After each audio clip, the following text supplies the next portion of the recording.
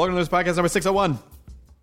I will be performing in San Francisco December 11th, 12th, and 13th at Cobb's. Go to Cobb's website. I think it's cobbscomedyclub.com, maybe? Or just Google Chris Hardwick Cobb's, and it'll come up. I probably should have had this information handy before I started recording the intro, Katie. I apologize. I'm a very bad host. I apologize. Very sorry. This episode is Adam Savage, who is promoting a dear old friend of mine. I don't mean he's old, but we've been friends for a long time. He is a friend. He's and not an old friend and and like, oh, it's a friend it's soured. It's an old friendship. No, we've been friends for a long time. And he's promoting Mythbusters Behind the Myth Tour, which starts today.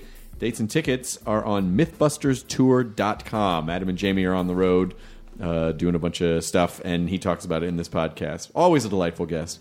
It's Nerdist Podcast number 601. Adam Savage returns! Nom, nom, nom, nom, nom, nom, nom, nom, nom, nom, nom, nom, nom. They're really good. Now entering Nerdist.com.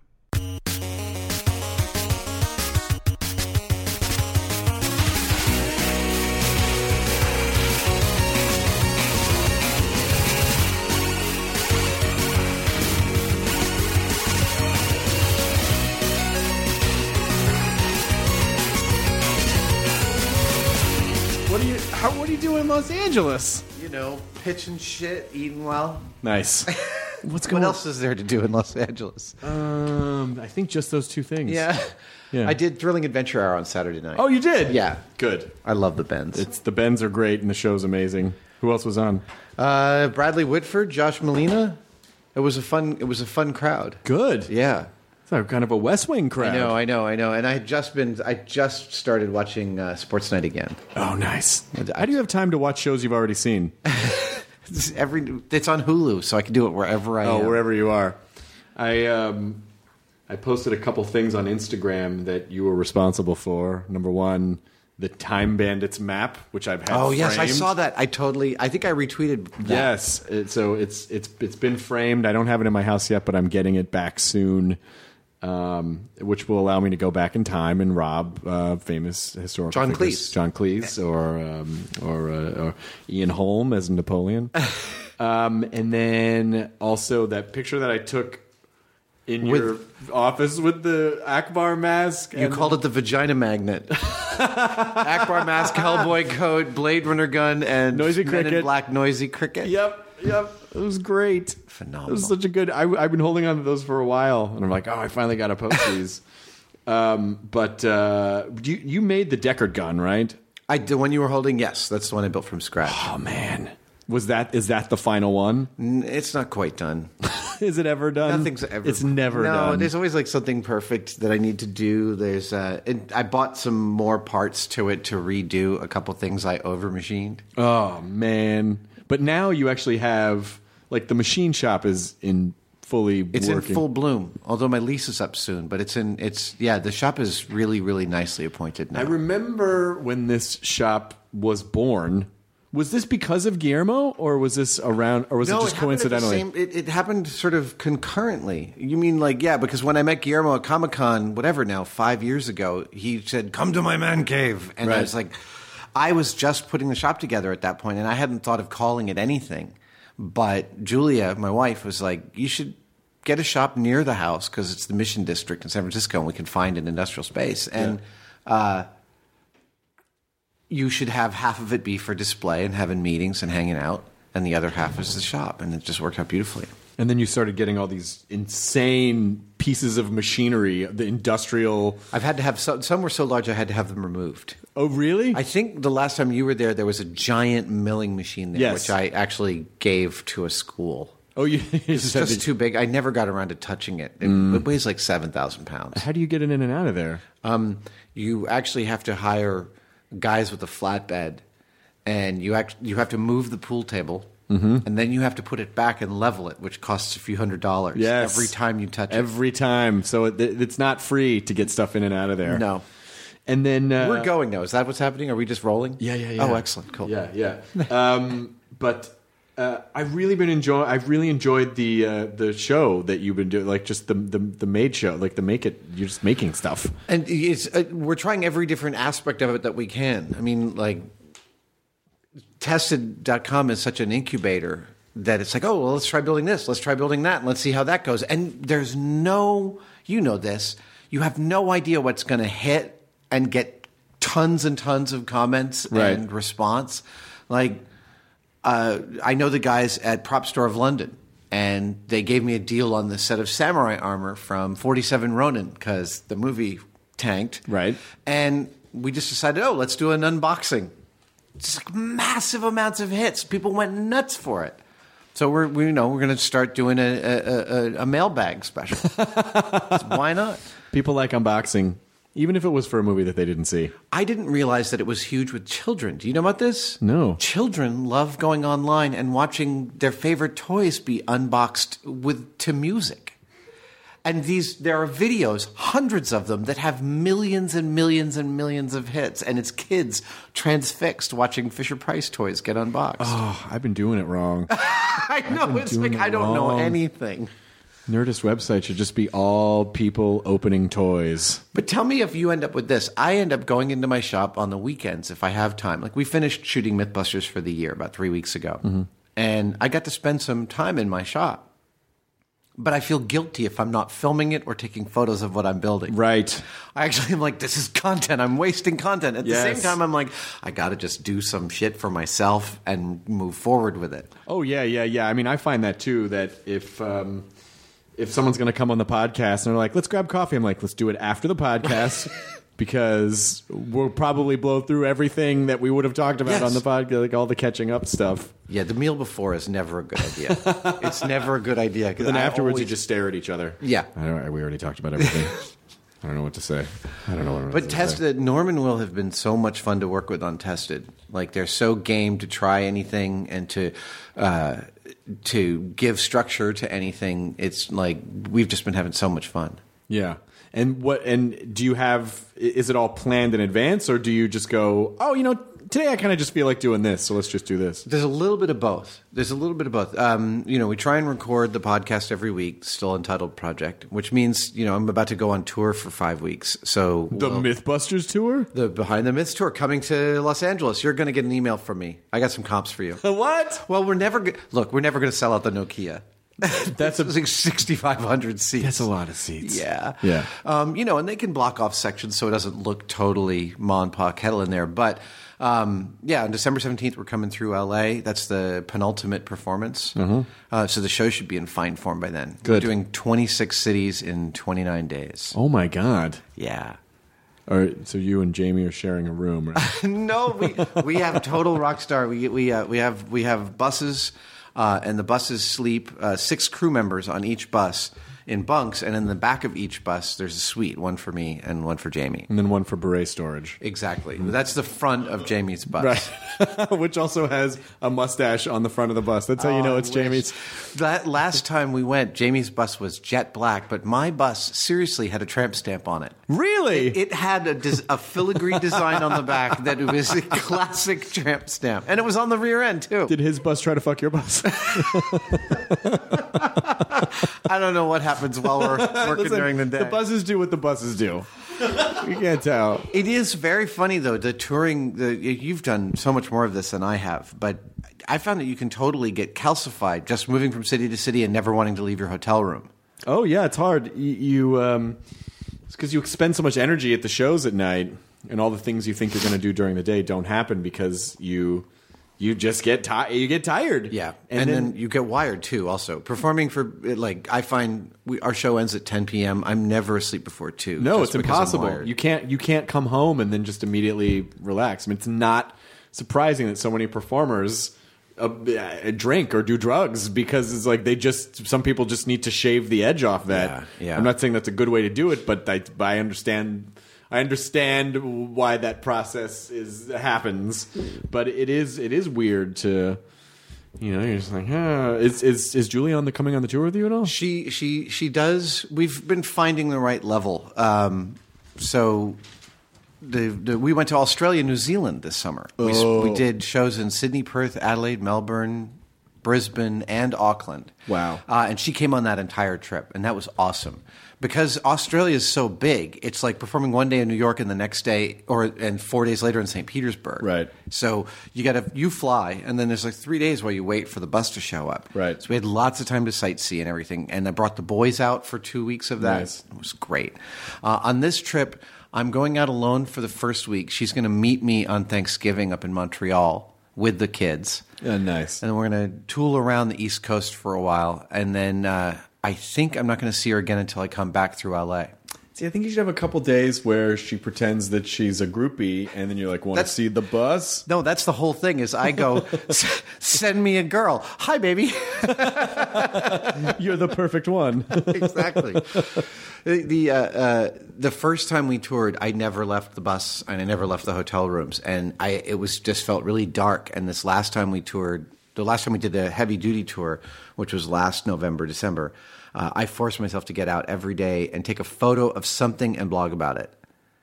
And it was hard work. It was like I so didn't want to do it sometimes, and I would get 3 or 4 days behind, but I remember the trip really fondly, and now that's my thinking is get out every day and do something. Yeah, it's really hard to get motivated to do that. And then also it's easy to get forgiving with yourself. You're like, well, I got a show tonight. I got to rest up. But for me, it's sort of the day parts when I'm on tour are just like kind of micro vacations in the sense where I go, well, I'm here to work at night, and so I'm just gonna rest today because that's gonna be, and so I actually that's where I kind of cram in some resting. Yeah, it's true. It's interesting to find the balance. Like I said, that calcification can get so dark. Yeah, and I don't. It's not like I just sit and watch movies all day. It's usually just on the computer. Yeah, you're writing and you're all surfing, day. And then all of a sudden, what's going on at Jezebel? You haven't turned the lights on at all, and all of a sudden it's just dark. Yeah, totally. It's like 6 p.m. and just like the glow of the screen, and you're like, I guess I better shower. I have to go do a show. It can get weird, but I've never done the bus. I've always wanted to do the bus tour, but I haven't done that. I haven't done it yet because it just schedule-wise, I just have to pop back and forth all the time. Right. So it's really fun to do it that way. It's nice to. It gives me personally, who does not. I mean, I know that you work so hard to hone your material. You know, crowd to crowd and night to night, and sort of refining it. And for me, this show is very similar from night to night. But I also, having written it, want piece. I find myself wanting everything to be good, so I'll hone in on a piece that's, the transition between this part and that part isn't perfect. And doing the show 6 nights a week feels awesome in terms of being able to see the reaction. Like, I've really learned that you can make an audience laugh one night, but it takes real crafting to get a joke that hits every night. Yeah, and it is just play. I mean, it's just trial and error. It's just playing with it. It's just that's your machine shop. You're just it's Deckard's gun. You're just over and over and over, and it may never be fully perfect, but at a certain point, it's like there's this one joke that kicks my ass. I just know there's a laugh in there, and I can't find it. I know there's a better laugh than the one I'm getting, and I can't find it. And I tried a different wording every night, probably 70 times, and I have not yet found what I think is. It has to do with shark diving, going diving with sharks, and we had to wear this stainless steel shark. Oh yeah, work with me on this. So the story is we were going down to the Bahamas, and we were going to be diving with sharks, and the shark safety guys were telling us when you come down, things could get dicey if a super predator like a tiger shark comes through. And so you'll need to follow our directions exactly. And I said, okay, but we're wearing shark armor, right? And they said, yeah. I mean, we're wearing this like stainless steel chainmail, a very fine mesh chainmail that sharks can't bite through. And that was an insurance company requirement. So we said, well, we're wearing the shark armor, right? And they said, yeah, but that stuff doesn't work. And we're like, what? And then they explain, and this is how I say it to the audience, then they explain that when a shark bites onto you, he'll attempt to separate your arm from your body, but with two methods. One is his teeth, and the shark armor will prevent those teeth from biting into you. But the other is he'll thrash back and forth. Right. And the fact is that whether or not you're wearing the shark armor, he will succeed in separating your arm from your body. The only thing the armor does is allow you to take the arm back home with you. Well, and then at the end, Tony the Tiger Shark, it's great. You know, I find that when you ever come to the end of a story and you don't know how you want to end it, just go, and then I jerked off. It doesn't matter what the story is. I don't know that's going to work with my crowd. Well, I don't know. There's a lot of children in the crowd. Go, the shark gave me my arm back, and then I jerked off with it. I jerked off with it. I called it the stranger. Yeah, because it was like someone else's arm at that point. The shark did you a favor. Just kind of play with it from there and see how it goes. Happy endings. Shark diving. Mythbusters After Dark. You could do that. The Late Show gets a little Mythbusters blue. After Dark. I've now got plenty of material for Mythbusters After Dark. Well, you did. Was it the first time you did stand up on the podcast in 2010? That was Was that long ago? Wow. Yeah, that was like spring of 2010. Criminy. Yeah, you're like, well, I'm going to try stand up. You were so sweet for letting me try that. But you did great. But then you said, and then I saw you a few weeks later, and you're like, I think I understand the difference between performing for your audience and then just performing. Because I did a set in Vegas. Oh, my God, it was a nightmare. It was a nightmare. And more than that, my friend who's the showrunner for a big network show was there. And, I mean, it was just, I wanted to go really well. And then afterwards, he took me out to dinner, and he was like, look, you need to understand that you went dirty really fast. And that crowd, that's not your crowd. That's just a crowd. They don't know you're doing that. They don't understand. Yeah, and so then it was funny. I saw Craig Ferguson perform at the Symphony Hall in San Francisco, and he opens his show cursing like a sailor and talking about how he's going to curse like a sailor. And I realized, right, he's getting the audience used to that this is a different Craig. Right. He's layering in the... Yeah. You know, usually the audience will follow you anywhere. You just have to... Sometimes just have to you have to like clear the path a little bit. So you can do, you know, but in this instance, it's probably not appropriate. Like these audiences, especially, you know, if you're doing small, intimate, more alternative shows, you could totally get away with it. But you know, if these are like theaters with thousands of people, then it's going to be lots of families and stuff. Yeah, a lot of families and abroad. It ends up being and. The place I get to really spread my wings is when we have a super crazy enthusiastic crowd. With crowds like that, you can try everything, and you can sort of like let materials sort of expand and try different bits in there. Yeah, and that's where I get a lot of stuff. And then I'll go back to the room and I'll take some notes.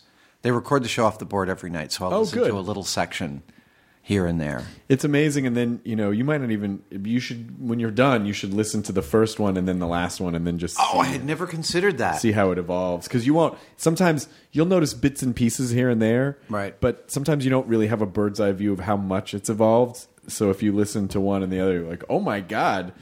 That's awesome. That's totally going to be my project. To the point where the first one might almost be unlistenable to you. You're like, oh, what was I saying? You know, like because you're just figuring it out. Yeah. How's Jamie doing on the road? Jamie's doing great. You know, it's funny. He is so inexorably himself. It's not like he loves being on stage, not at all. But he loves the tour because it's ours. Yeah, it's just us. There's no one messing with us. We make all the calls. It's our baby. Yeah, and that's really satisfying. And frankly, on stage, about once a night, he'll knock some joke out of the park that just comes to him. And it's really lovely to watch him get like comfortable. First couple of nights, he might be a little bit rough, but frankly, once we're rolling, he's into it. He's probably not a guy that ever thought to himself when he was younger, someday I'm going to perform in theaters for thousands of people. We built a knife throwing gag into the show now, and so he gets to actually throw knives at Target on stage. Oh, that's fun. Yeah, it's really fun. We started to put in stuff of our skill levels. So I have a juggling bit now because, I mean, I juggle a little and it has a history. And so I tell a story about the origin of my juggling. And do you want to say that, or do you want to save it? I'm going to save. I'm going to save it. You're going to save come fun on stuff out. for the show. Come on out. I know in LA no one goes out, but you should come out. You should come on, Los Angeles. Be different from the normal Los Angeles. I just got back from. I just got here from 100.3, where I did the My Turn thing. They allowed me to DJ 12 songs for an hour. Oh wow! They're going to air it later in December. So was it all Limp Bizkit songs or just all Joni Mitchell? I'm a sensitive lady. Joni Mitchell, phenomenal, and it's been really interesting to hear her voice evolve over the years with the smoking. I know now it's really it's really down there, and it started. Her voice was always so angelic, but even as it progressed, it was still good. Like it's still good and listenable and cool, but. I was getting my kids into it. I wanted to show them. I wanted them to understand how Blue is like one of the greatest albums ever recorded.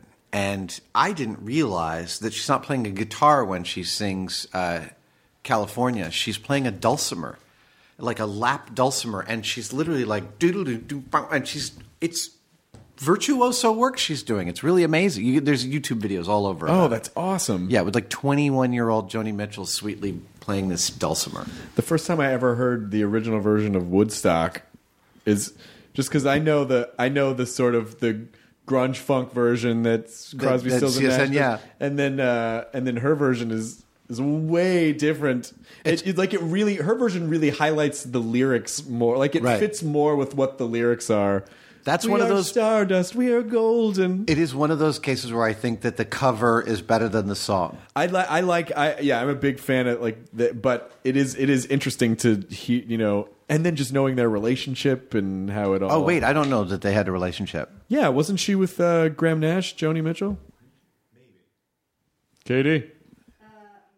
I thought they were. I thought Our House was about them. Oh wow, I did not know that. Let's find out.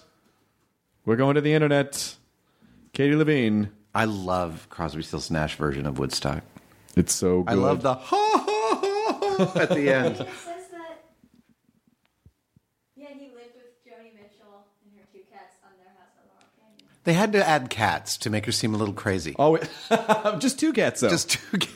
Yeah, old 2 cats Joni, they called her. Joni 2 cats Mitchell. I love Laurel Canyon. That's where I would want to live if I came down here. 2 years they were together. All right. Yep. So I don't know if I got the timing right, but I at least knew that they were together. And the reason I know this is because my ex Janet Varney is. If you've never talked to her about Joni Mitchell, you guys will bond. Oh, nice. She was at the thing on Saturday night. Nice at the Thrilling. Yeah, it's great. Janet plays and sings, and her voice is very. I didn't know. Very this. early Joni Mitchell. Oh wow, she has an amazing voice. I wish she would sing more. But I guess if I were really wishing for things, I guess world peace and no more disease, and then at some point, I wish Janet would sing more. Okay, so I'm reading this crazy great book. What? It's called Popular Crime. Okay, and it's by Bill James. All right, who is the inventor of sabermetrics. All right. Like, he's the guy that came up with a whole new way of looking at baseball statistics that helped Billy Beane make the A's a World Series team that the movie Moneyball is based on. So I knew about Bill James because I'd read the, profiles on him in magazines and stuff. But he also has this minor interest in popular crime stories going back hundreds of years and how they've affected society's look at crime and society in general. And what's the result? Well, he seems to be making a case that we look at prosecuting crimes in totally the wrong way. That we put all this weight on things like, and he was mean to his mother, and they put all these sort of anecdotal stuff into trials. And he makes the case that there are more balanced ways of looking at evidence in order to come to a point system for convicting someone of a crime. He's moneyballing crime? Yes, he's trying to moneyball crime, which is kind of a great idea. But it's not like that's the thesis of the book, because he's also just really interested in crime stories like the Lindbergh baby case and the Black Dahlia murders. We just got to the onion fields in the book. And he talks about movies and books about them. He talks about the actual case. He reads every book about every case. So, if it's something like the Lindbergh baby, there's like 40 books, and he's read them all and will tell you these 37 are shit, but these 3 are really good. And then he'll criticize and compliment the authors for various stuff. I mean, we just got to this in the book. He just went through this really interesting thing about Stroud, the Birdman of Alcatraz, who I didn't realize not only raised birds, but wrote books about the care of pet birds, that he established the industry of care for pet birds. Oh, wow. Out of a prison cell. So in he's solitary responsible for like confinement. Parakeet Magazine and like all those, Bird Fancier. Yeah, he was. If you go back, he wrote the first texts on it. Now he was also a really good writer, but a complete psychopath who openly fantasized about killing children the entire time he was in jail. Oh, wow. I don't think I knew that. I didn't know that either. For some reason, I just pictured it was like kindly old man and a flawed justice system. Exactly. And this is what James says, is that the Burt Lancaster depiction of him as a kindly old man, a victim of the justice system, is one of the things that caused the Miranda rulings to come into play and caused all of this rehabilitation effort that actually went almost too far in the 60s. Now, of course, starting in 1980, we've boomeranged all the way in the other direction, where it's like just put them in solitary all day long and ignore them. Right. And he talks about how crime stories have led to our societal assumptions about what criminals are and what they're worth, and he's just analyzing it. It's really just riveting. It reminds me of what is it? Eastern State Penitentiary, maybe. In Philadelphia, Is that Eastern State? Yeah. Is that Eastern State Penitentiary? It's the one that you can tour. Yeah, that's the one. Oh, wow. That it goes back to the. It's not inhabited. No, okay. It's basically just a tourist destination now. But it's really interesting because you see the evolution of prison theory from from the oldest part of the prison as they continue to build out, and the earliest part of the prison that was almost like it's almost like a monastery, and they would put criminals in there to essentially reflect and find God or whatever, and it was actually very. I mean, they were definitely isolated, but it was really beautiful, and it looked just like it looked like a monastery. And then over the years and over the decades, just how the cells and the conditions changed and the socialization of prisoners changed and how the politics changed, and and then you basically, if you tour it in order, you watch. The essentially the demise of this system and how it just kind of ends up turning into like a prison yard free for all kind of a thing. Right. And then how they change their minds about no, prisoners need to be socialized, they need this and that. And so it's if you're ever there, it's a really fascinating facility. And where is this? It's in Philadelphia. Okay, I'll be in Williamsport next weekend. Okay, I'll be around there next weekend. The two things you need to hit are that penitentiary and the Mutter Museum. I've heard about the Mutter Museum. I'm totally down with heading over there. Is it specifically one collection of strange things, or is this the one that has the Duchamp, the large Duchamp collection?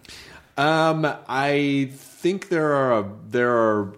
I only saw one giant collection of things, but maybe there are other collections of things. It's the man with the most impacted colon in the history of the world. Okay, that's the Mutter. Yeah, Paul Saborn. Paul and Storm was telling me I had to go to the Mutter Museum. Yes, Paul, who lives in Philadelphia, will take you to the Mutter Museum and then also to really good Chinese food. Oh, good. Yeah. Excellent. I will go. He knows how to do it upright. I'm actually taking the train over there from New York because I'll be in New York the day before, and they were like, you want to fly? And our first show of the tour is in Williamsport, and Williamsport is 3 hours from everywhere. Right. It's hilarious when you really look at it on Pennsylvania and you see you can fly into Cleveland, you can fly into Pittsburgh, you can fly into, it's 3 hours. But there's a train that goes right from New York. Take the train. I love the train. Have you done extensive traveling on the train? I've not done extensive train traveling. I have traveled via train before, between Boston and New York, and then also between Venice, Italy, and Paris via Switzerland. Nice, which was a good one. That sounds romantic. I hope you were with someone. I was with Janet at the time. This was 2007 probably. But we got on this one old timey train that reminded me of the old timey train from Young Frankenstein, where the couple's arguing in English and then they're on the old timey train and then they're arguing in like Romanian or whatever or German or whatever they're arguing in the same exact argument. It reminded me of that. Like that, we got an old timey train that reminded me of that. We have, my wife and I have done trips from New York to Montreal, San Francisco to Seattle, and a few years ago we actually did San Francisco to Chicago, stopping for a few days in Aspen. Oh, I have a friend there who's a magician. And he's just up in Aspen? Yeah. Is he the town magician? He is. I guess he would be the town magician. Yeah. He spent well over a decade being the magic bartender at John Denver's bar in Aspen. Wow. Can you imagine the experience you get brewing magic for drunk people for like 12 years? Oh, my God. I've never seen anyone who can hold a crowd and flirt with a whole crowd of people like this. Guy's name is Eric Mead. He's amazing. Aspen's really interesting because I'm not sure there's actually a middle class there. It's like the rich people and then the people who work for them. And those are the two demographics in Aspen. Like Martha's Vineyard. Yeah. It's fun. There used to be a great comedy festival in Aspen. Is it not still there? No, it hasn't been there for years. Really? Yeah. I didn't maybe know like that. 10 years. Where is the big comedy festival now? Well, they moved the U.S. Comedy Arts Festival to Vegas for a few years, and I don't know now. I'm not sure if it's still around. There's one in Montreal, right? Yeah, it's just for laughs. Juste pour rire. That's where I saw my favorite episode of The Green Room. Oh.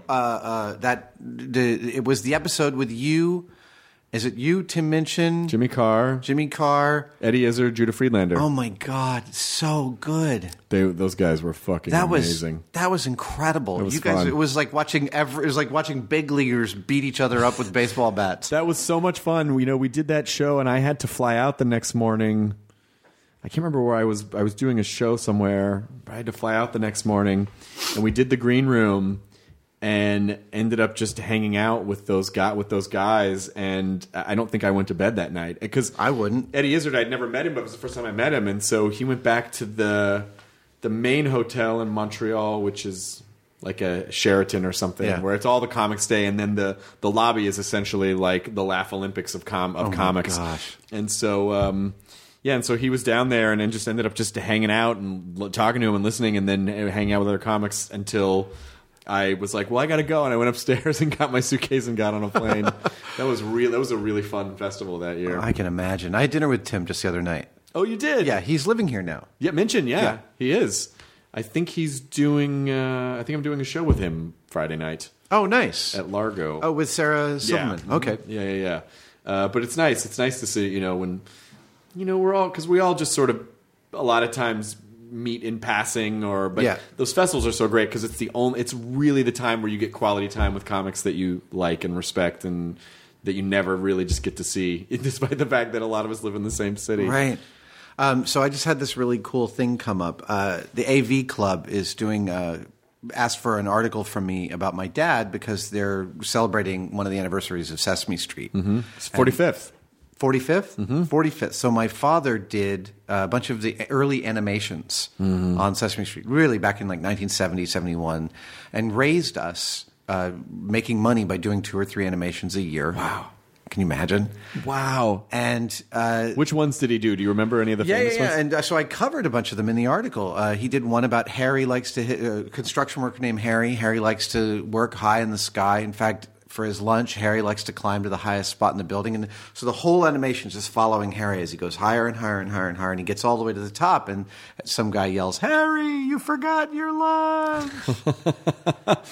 It's just like my dad's sense of humor. But in the article, I point out that later on, when I was 11 or 12, my dad hired me to do the voice for a character named Heathcliff, which was part of a series of 10 animations that they hired him to do of a boy and a girl trying to figure out how something works. Heathcliff and Sheila, he and she. Yeah. And they have ridiculous ideas of how something works, like a faucet. And then this creature named It shows up and tells them how it really works.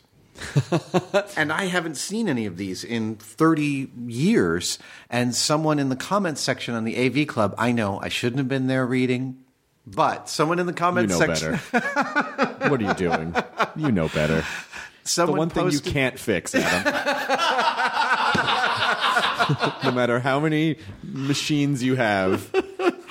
Somebody found one of those animations, and it's on YouTube. So I immediately tweeted a link to it, and I played for my wife in the car on the way here to hear my 12-year-old voice. That's incredible. And how ironic that Right. it was about figuring out how something I know. works. 'Cause I was like, Julia was like, so you were myth busting at 12 years old. That's incredible that you just ended up expressing that in your adult life. I know. It hadn't even occurred to me that was the subject of those. That's so fantastic. I mean, that's when the internet works the way it should work. The internet works for good. My father paid me $5 for each one of those I did. Each one of the things I did the voice for. And then when we did He, She, and It, I was doing 10 in a row. And so I was like, do I get $50? This is 1977. I'm 12 years old. Yeah. That's a You could buy a Skylark with that money. Yeah, man. And he's like, slow down, cowboy.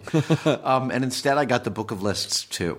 Oh. Which turns out both me and Hodgman, both Hodgman and I, Yes. received the Book of Lists too as young preteens and read it from cover to cover multiple times. And probably knew all the lists. Memorized all. We had so much to go over when we realized. God, those were so popular. The Book of Lists and then the Guinness books and all of them. I was fascinated by that stuff too. And the Book of Lists was the Wallaces and the Walachinskys, the writers of the People's Almanac, and it's just riveting. You know, it was like 14 people whose bank robberies went awry. It's basically BuzzFeed. Right.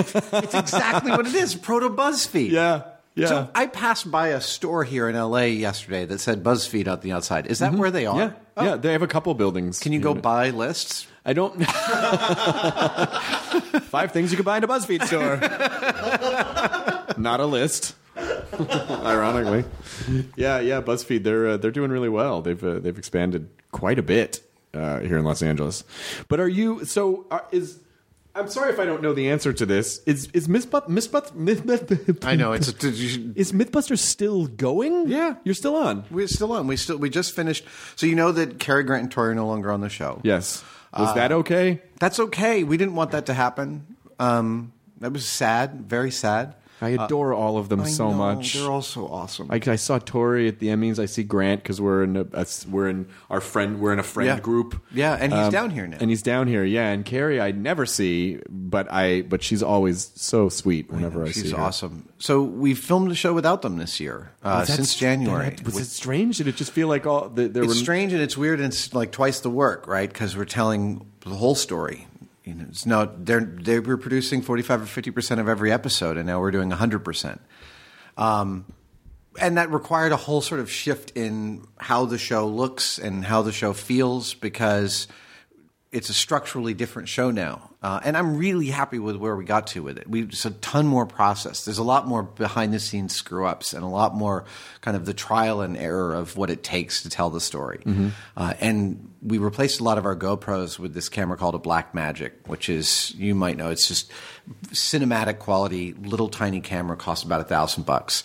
And so we have, I think, 4 of them. And so the show has a much more... Oh, and instead of the infinite focus of the GoPro lens, you could put prime lenses on these and get a very cinematic look, like a shallow depth of field where this is in focus and that's not.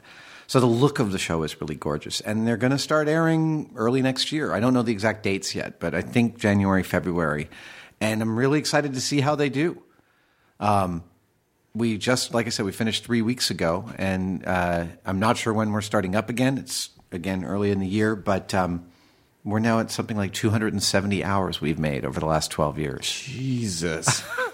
Is it, I mean, when you start gearing up for a new season, you're like, what the fuck else are we going to do? No, you know, the thing that I've learned to love, the thing that I didn't realize was my job is the storytelling. The building and the experimental design and all of that is ancillary to the fact that you're telling a story from beginning to end. And that narrative process of figuring out how that story goes and where the chunks fit.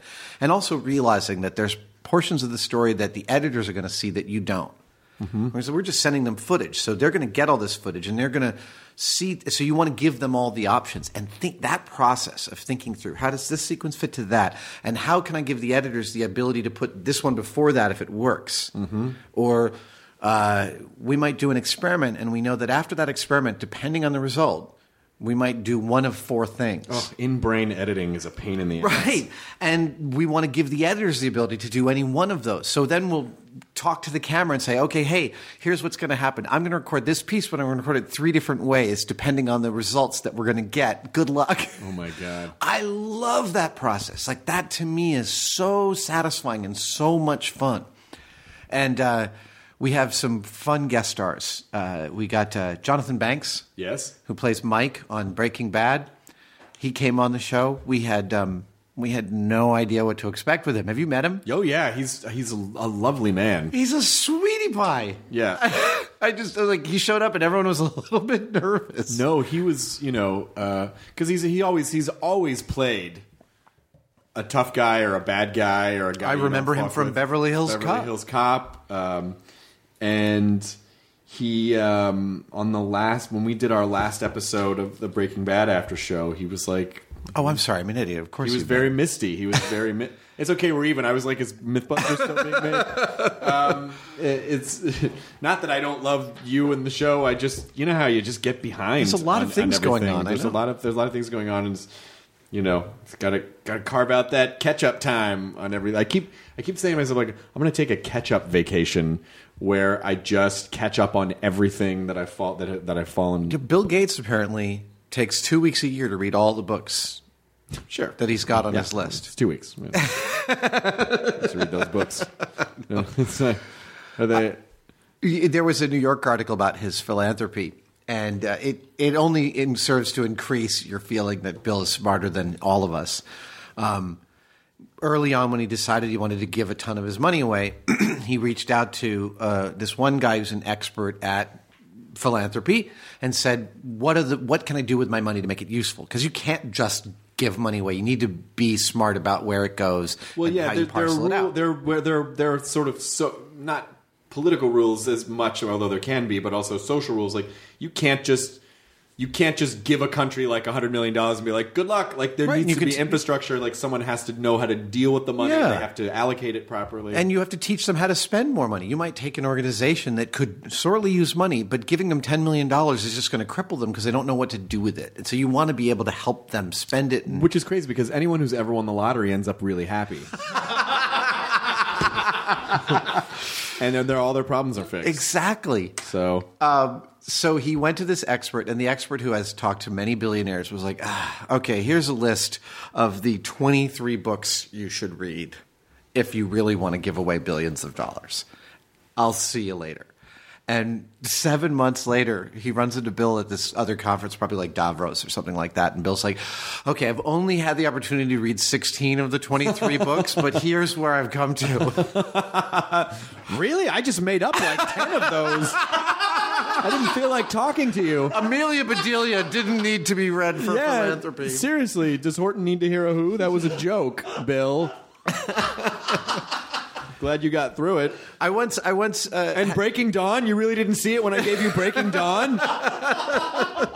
Well, I just thought that the political structure between the struggles between the vampires and the werewolves. No, Bill, please. Oh, that's Breaking Dawn. Yeah. What do you think it was? I was thinking of the Rescue Dawn. I was thinking of the Werner Herzog film. Okay. Yeah, that was a much smarter reference. I was just referencing Twilight, Adam. That's the name of the vampire, right? Yeah, that's the name of the vampire. Good callback. Thank you. I appreciate that. I once had dinner with an experimental psychologist whose specialty was lottery winners, which in Britain, they really get screwed because you get the full sum right away, tax-free. Oh. Like you win the Irish sweepstakes, $20 million. They give you $20 million, bang. Wow. Oh, that's fascinating. What did he say? Not a single one of them's lives wasn't ruined by winning the lottery. Not just not happy. Their lives were ruined by winning the lottery. So what are some of the factors involved besides? Because I can guess like it completely changed the social dynamic of your family. And that's the primary one. I mean, he had one where a guy won $20 million and he gave like 6 of his family members $1 million each, and they all stopped speaking to him. Oh. Now, I know that there's more to that story. Sure. Right? Like, there has to be just layers and layers and layers. But yeah, the social dynamic thing and being able to navigate it is really difficult. And also knowing how to, I remember I was in a car accident when I was 17 years old, and I got a settlement of like $30,000, and I was broke at the time, and so $30,000 might as well have been billions of dollars. And so what followed was, I think I got the money in March. And then I just didn't really worry. I was like, I'll just buy stuff. I'll just buy, because it's very empowering to just go buy whatever I want. It's like a genie. And it's never ending. And by November, I was like, where'd all the money go? Like, I had just blown through all of it, and that was supposed to get me through, I did not, it was not a responsible, it was a good lesson, but it was not a responsible couple of months. There was an article recently about a British garbage worker who won $10 million or some multiple millions, which he spent a year spending on cars and hookers. Wow. And at the end of the year, the cars were repossessed. And he was back to being a garbage man. He was like, no, it was cool. I had a good time. It's cool. That's amazing. Yeah. I mean, yeah, and then all of the, and then with the prostitutes, you're not getting receipts and you can't get reimbursed for that. It's like, it's not, Could you, what?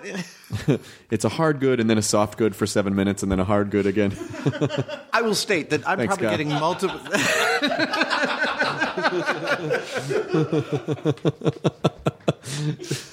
A second ago, you were referencing Werner Herzog, and now making boner jokes. Boner jokes are where it all begins. You know how it is. I've known you a long time. You know where this goes.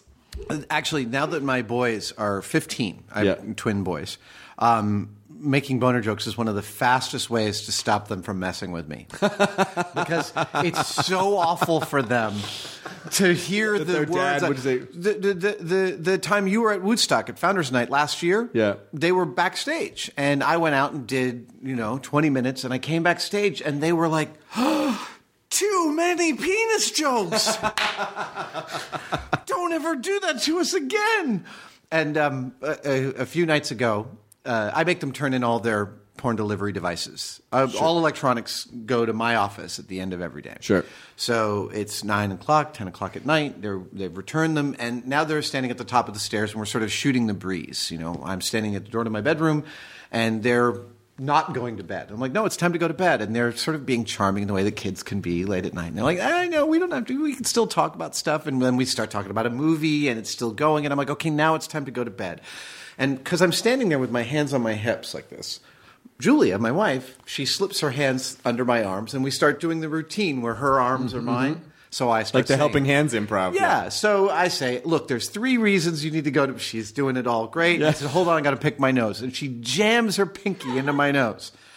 Doesn't help. They're like, yeah, that's not going to make us go. And then I go, wait a minute, I got to scratch my nuts. And she reaches down. And they broke the speed of sound getting to their bedrooms. Parental warfare. That's amazing. That was the nuclear option. Thing 1 and thing 2? Yep. Are they still thing 1 and thing 2? They are still thing 1 and they both have girlfriends now. What? It's totally fascinating territory to navigate as a parent. Are they dating other twins? No. Okay. It's not an episode of Happy Days. Okay, great. The Fonz. They both have girlfriends, and they're lovely, wonderful girls. And we know their families because obviously we're all in communication because these are teenagers, and it's fascinating. Yeah, it's just I don't know how much I want to go into it, but no, you don't have to go. It's totally amazing. Just as long as you let the boys know, psst, they're smarter than we are. Be careful. Julia's wonderful insight into it was, we're thinking, how do we approach, it's our son and their daughter, right? So that's somebody's daughter. And Julia said, we have to think like her parents, not like his. Oh. And I was like, that's brilliant. That's the exact right way to approach all of the problem solving with this equation. Yeah. Well, listen, if the family comes over for dinner, you got to do the nut scratching gag again, just to see how it flies. If like dinner's over and they're not leaving, exactly, you got to do the. That'll go over really well, guys. Before we have dessert, we want to show you. Oh, look at this! I'm gonna make a cake. We can do a magic trick where we pull the figs from dessert out of my zipper. That'll be awesome. And the kids, oh my God, could you imagine? Oh, they'd be scarred temporarily. My friend Sarah Bunting. who writes for Tomato Nation. That's her website. Yep. She said that she walked in on her parents having sex when she was 19. Oh. And she said that was far worse than being 6 or 7. Yeah. Because they were... Then you know right, what it is. At 19, your parents are, as far as you're concerned, old. And she was like, Mom was on top. Oh. It was gross. Oh. I'm not sure I was supposed to tell that story, but there it is. That's a good story. I thought there would be a tomato involved. Mom, what are you doing? This is a reverse cowgirl, sweetie.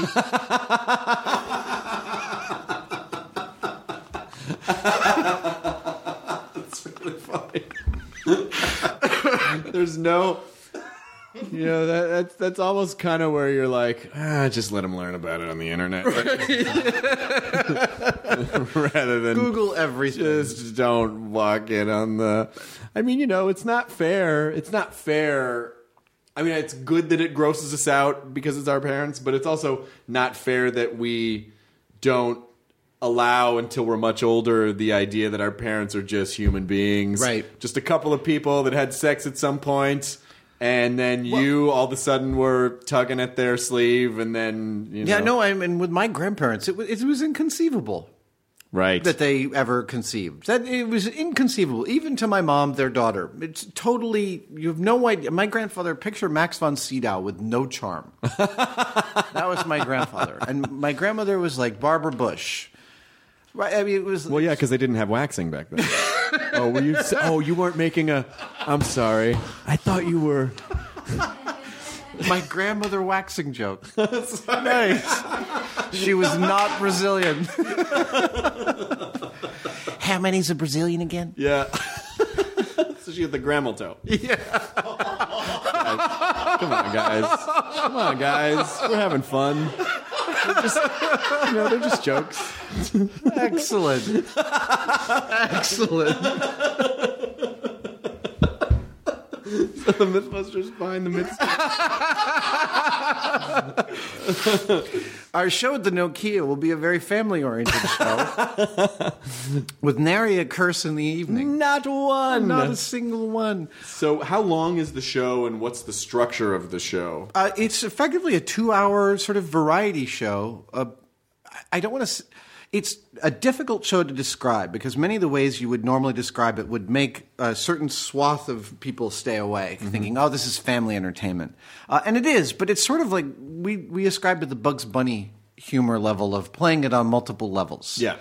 And, you know, on the show, on Mythbusters, the TV show, we really genuinely don't know what the outcome of most of our experiments are going to be.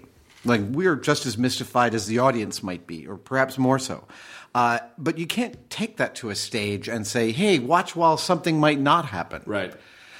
So when we first started writing it, we knew that we wanted to build these set pieces to talk about certain concepts, but we put it under the aegis of thinking that from a scientific standpoint, how you look at something, your vantage point means everything.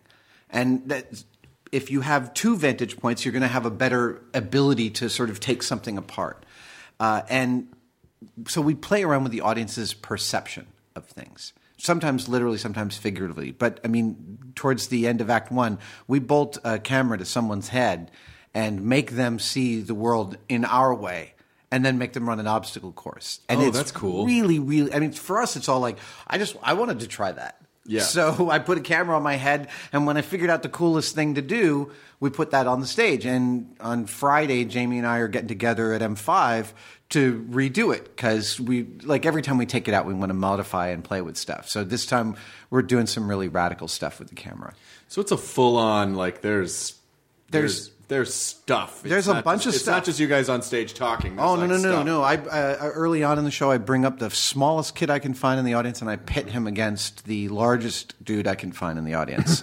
And with a little physics, the kid always wins, and it's really, really fun.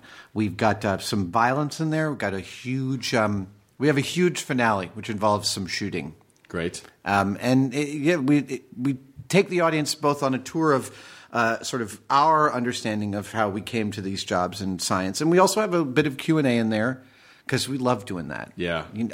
There's nothing more fun to me than talking to an audience that's interested in what you're doing and getting really sort of interesting questions. Well, it's a special part of the show, and it's part of the show that's very intimate for that particular group. Yeah. And it relates to them, and you're interacting with them, and it's a good part of the show. Yeah, and Jamie really definitely loves that part of the show. He likes talking to the crowd. He actually likes going out into the crowd, and it's very fun when you walk out into the crowd and it starts. Get up on the tablecloth. Cantare. I would love it if Jamie just broke into fucking like a standard song. I wish I could get him to sing for something. One time. It would be so good. I'm telling you, like, it would be like a fucking applause break in your show if no one ever saw it coming, and then he just broke into song, and then, like, you freeze, spotlight on Heinemann, and he just, like, goes out into the audience and serenades someone. I mean... You know, whenever we have a birthday on the Mythbusters crew, of course, we always surprise them with a cake, and we all sing happy birthday. And the joke I tell every single time without fail is, happy birthday, dear Carrie. And then I go, sing it, Jamie. Nothing.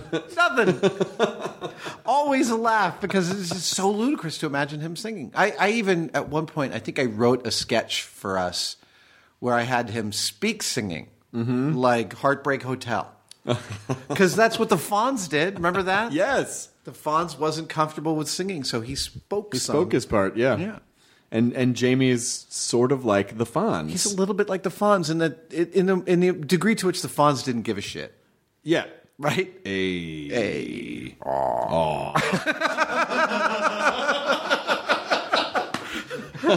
I missed a photograph the other night. I was driving here in LA past this large martial arts studio, and the second T in martial arts was missing, or the light was out, so it said martial arts. And I was literally trying to take a picture that this is where pirates learn to fight. It's like martial arts. Karate. We did a epic Captain's Wife's Lament at Comic-Con this year. Oh, you did it. Did you beat? No, we didn't beat Chicago. No, not Chicago. We did one in San Francisco. Was that the one that was like almost 50 minutes long? It was like almost an hour. We didn't beat that, but we came within like 4 minutes of it. And then the venue was literally like, we're going to turn the switch off. Get your pirate shit out of here, please. We have to go home. Yeah. How was Comic-Con for you this year? I didn't see one bit of you. I know. You had your thing, and I wasn't able to go. It's Comic-Con for me is, this year it was insanely busy, but less insanely busy than the year before. The year before, Grammeltoe. I'm sorry, Grammeltoe. No, please. No, I appreciate that. Yeah, it'll keep sneaking up on you like a butterscotch candy. But it's Comic-Con. I took, I don't know, maybe 6 less panels moderating this year than the previous year. So, it wasn't as like I had time to eat at Comic-Con this year. Oh man, it's like an 18-hour slog. But it's an onslaught because it's panels all day, interviews all day, and then we did at midnight one night, and then we did podcasts the next night, and it just I wasn't able to go till Thursday because we shoot at midnight on Wednesday, so and Sunday more panels, and then had to get back to work because I had to work on Monday. So it was just Comic-Con it's work, but it's fun work. And I always look forward to it. It's like I get to bed at 2 or 3 in the morning and up at 7:30 in the morning every day. Yeah, but I just don't have a lot of hangout time at Comic-Con anymore, which, I'm not complaining about it. I just remember that time a few years ago when you and Felicia ran through the con on Sunday. It was like practically empty. Yeah. This is for San Diego. Yeah, San Diego. You guys, it was like the last day, and you guys were just like, screw it, let's go through. Ran through real fast. Yeah, I know. It's fun, though. And then I remember, I think the first time we hung out at Comic-Con, you and Julia were laughing about something, and your heads came together. Oh, no. You know what it was? And I don't feel like repeating it right here, but you told us the Bob Saget joke. Oh, right. You told us the joke that loses his audience every time he tells it. And yeah. And I've told the joke on the podcast before when Bob was on. It was a joke that I begged him to tell on stage once, and it grossed people out. But I still thought it was so funny, which is I had a tattoo on my mom's face put on my butt because it was the only thing that kept my dad from fucking me in the ass. And the moment he said that to Julia, my wife and I, we laughed so hard, we both went down and conked our heads together. I heard the sound of your heads colliding, trying to occupy the same space. Is there any better metric that we were born for each other? Yes, and it was now that you guys are both okay, I can say, but it was the mixture of you're in pain, but it's like like you're oscillating back and forth between those two states. I know. And then about 3 weeks after that, we were staying at the Mandarin in New York, and we saw him get off the elevator, and Julia was like, "It's him!" She's like, "That's him!" And I was like, "Oh my gosh, I can go say I know Chris, and we could probably say hi." And then the elevator closed, and we didn't get around to it. When it was closing, we were like, "Do you have a tattoo on my face?" Like, he was trying to get out, and everyone's like, "Yeah, exactly." That probably would go over really well. Really well, yeah. No, but hopefully we'll get to, I mean, we sort of always, are you in San Francisco? No, I'm not, or I'm working. Are you in LA? I'm out of town. Like, we just. And then, Comic-Con, your people and my people were like, can he come do, and we can try. So back in, it's like so diffusing crazy. A bomb. I know, but the intention is always there to hang out. Well, so. That's the best part about Comic-Con is one, having it be a locus of people that you want to see that you don't see very often, but two is also like all just the crazy, like backstage about to go out into a panel, the green room. Yeah. So awesome. It is. Just like it's I got to introduce Vince Gilligan and Patton Oswalt, watch the two of them meet. Kind of nerd out on each other. Yeah. But they had reached out to Patton to play a role on Breaking Bad at one point. And Patton was like, I won't do this filth.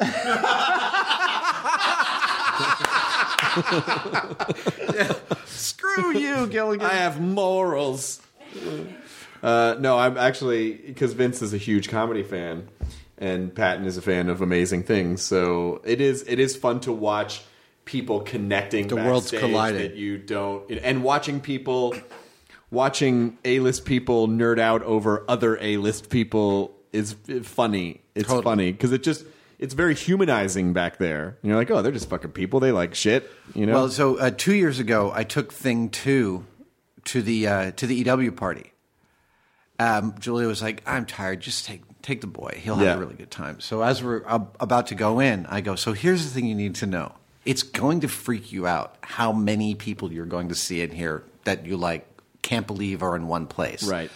Everyone in the party is just as freaked out. Mm-hmm. That's the one. The other thing is that normally celebrities try not to make eye contact with people in public, right? It's not like you try and avoid it, but you try not to encourage it because you can feel sort of claustrophobic because a lot of people are looking at you, especially the A-listers at these parties. But at the party, it's pre-filtered, so everyone's looking around to see who else is there. Right. So go ahead and go up to people and say, can I take a picture? And Thing 2 met the cast of Workaholics. Oh. Which is, you've met them? I know them. They're great. Being around them is exactly like watching an episode of Workaholics. They're terrific. So Blaine, he goes, my son said, hey, there's these glowing balls in the pool, but they're hard plastic. They're not soft. And my son had just touched one and figured that out. And he said that to Blaine, and Blaine says, do you want me to get it for you? Do you want me to get it for you? Would you like me to get it for you? Because the previous year, Blaine had swum in the pool and gotten thrown out of the party and then brought back in. And Blaine then goes and grabs the glowing ball out of the pool and carries it around and gets hundreds of people to sign it all evening long. And at the end, he comes over to Thing 2 and he goes, I need you to sign it because you made me get this. Oh, that's wonderful. It was amazing. He just went in the pool in his clothes?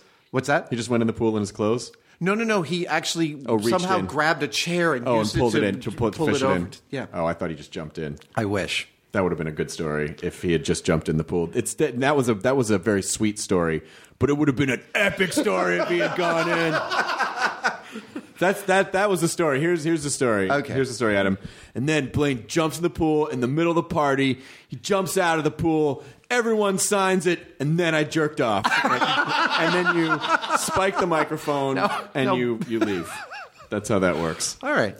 I feel bad. I always feel like I dragged down the level to, to 15-year-old level. I'm okay with that. Humor-wise, but I know you are. That's where I am on a normal on day. a normal level. Yeah, This is what it's like when we're actually hanging out. Oh, it's much worse than this. It's far worse than this. I just don't want people to think that I'm all of a sudden like hip checking you into Filth Town. No. I know it's a funny thing, right? Because I'm pitching. What do you call it? Stumping for the tour that we're doing, and I want people to know about it. But and this is the way that I talk. But of course, because I'm thinking, oh, well, families listen to this. No.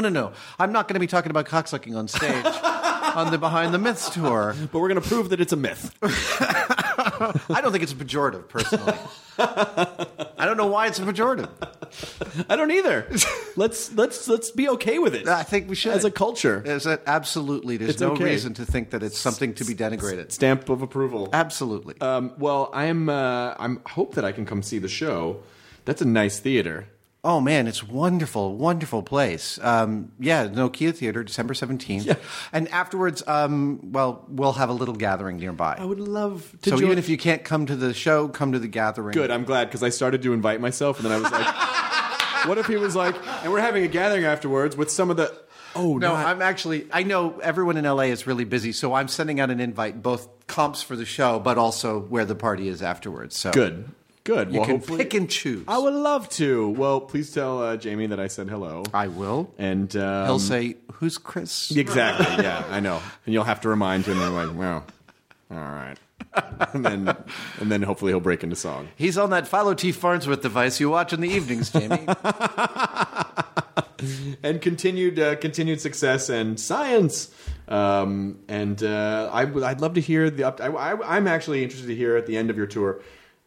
Off podcast, or if you want to talk about it in a recorded fashion, we can do that too. But I just want to hear your journey and just how the bits all played out.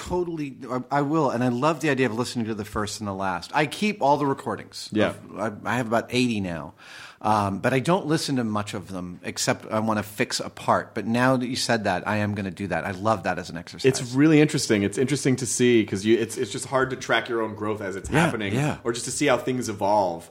And, if you add one little thing every show after 100 shows, all of a sudden it's this incredible... Well, that's what happens. At the end of a month, the show feels polished and really, really lovely. And just when you're like, way. I figured it out. And they're like, tour's done. You're like, fuck. I wanted to do this version for 30 Not to say that the early shows won't be great. Not at all. Not at all. Let's be clear. Okay, shows 1 to 4. No, I'm kidding.